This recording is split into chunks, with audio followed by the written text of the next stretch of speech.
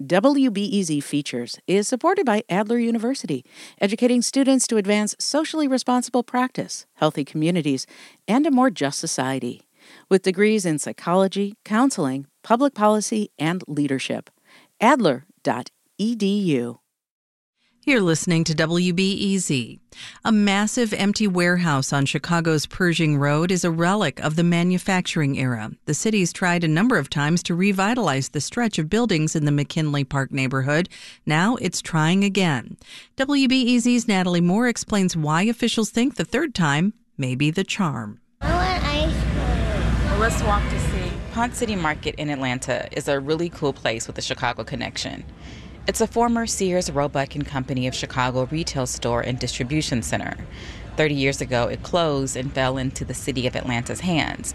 The city sold it, and in 2011, Ponce City Market opened. A mix of housing, national and local retail, office space, and even a rooftop park with vintage amusement rides. This might not be a fair comparison because, well, different neighborhoods. But the first time I visited Ponce City Market, I saw something familiar in the aesthetic.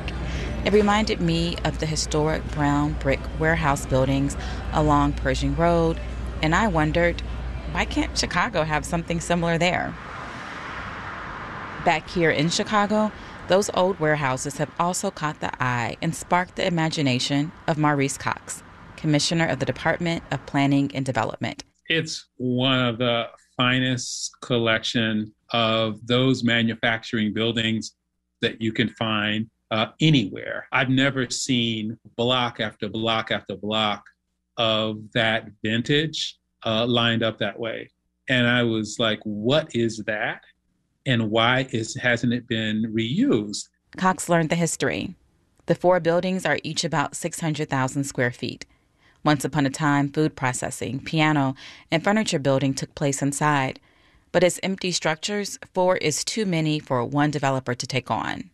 Now the city is asking for redevelopment proposals, but for one building with the potential for a smaller one next door. Built more than a century ago for the Army, the building at 1769 West Pershing Road was part of the country's first planned office park. The city is offering a number of aligned incentives, including tax credits.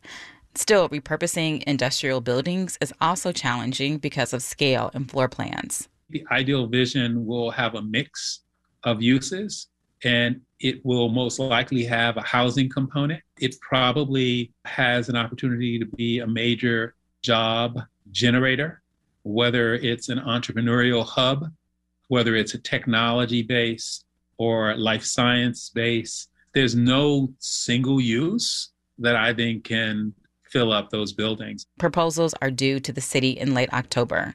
The guidelines call for preserving the facade, affordable housing, considering transit, green infrastructure, open space, pedestrian-friendly, public art. But some residents told me they don't want this stretch of Pershing Road to become the next Wicker Park. McKinley Park is a working-class community with a diverse population of Latino, white, and Asian. Repurposing Pershing Road is one thing.